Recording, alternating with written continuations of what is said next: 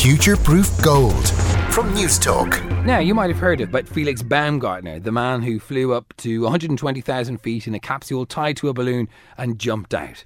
On his descent, he broke the sound barrier and numerous records, and it really was a triumph of human and technological achievement. But did you hear the story of the man in Felix's ear the whole way down?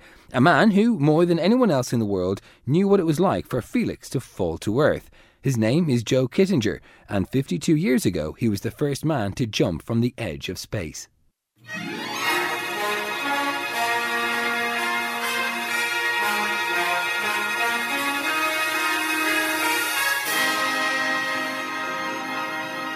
During the Cold War, the race for technological supremacy extended into the skies.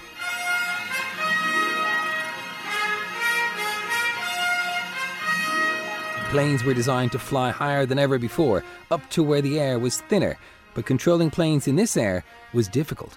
The atmosphere at, say, 100,000 feet is completely different from the atmosphere that most pilots deal with in the troposphere. That's Craig Ryan, author of Pre-Astronauts and biographer of Joe Kittinger.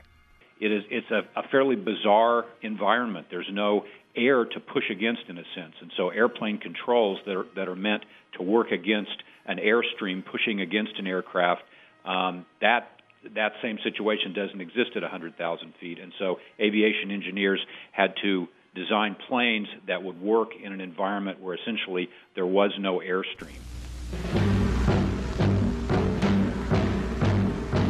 Air Force balloonist Captain Joseph Kittinger, Jr. is laced into an elaborate pressure suit in preparation for a daring ascent into the stratosphere. Kittinger, who weighs 150 pounds, packs 155 pounds of suit and equipment. He has to be helped into the open gondola of the balloon. His goals, a new altitude record for non-powered flight and a new record for the longest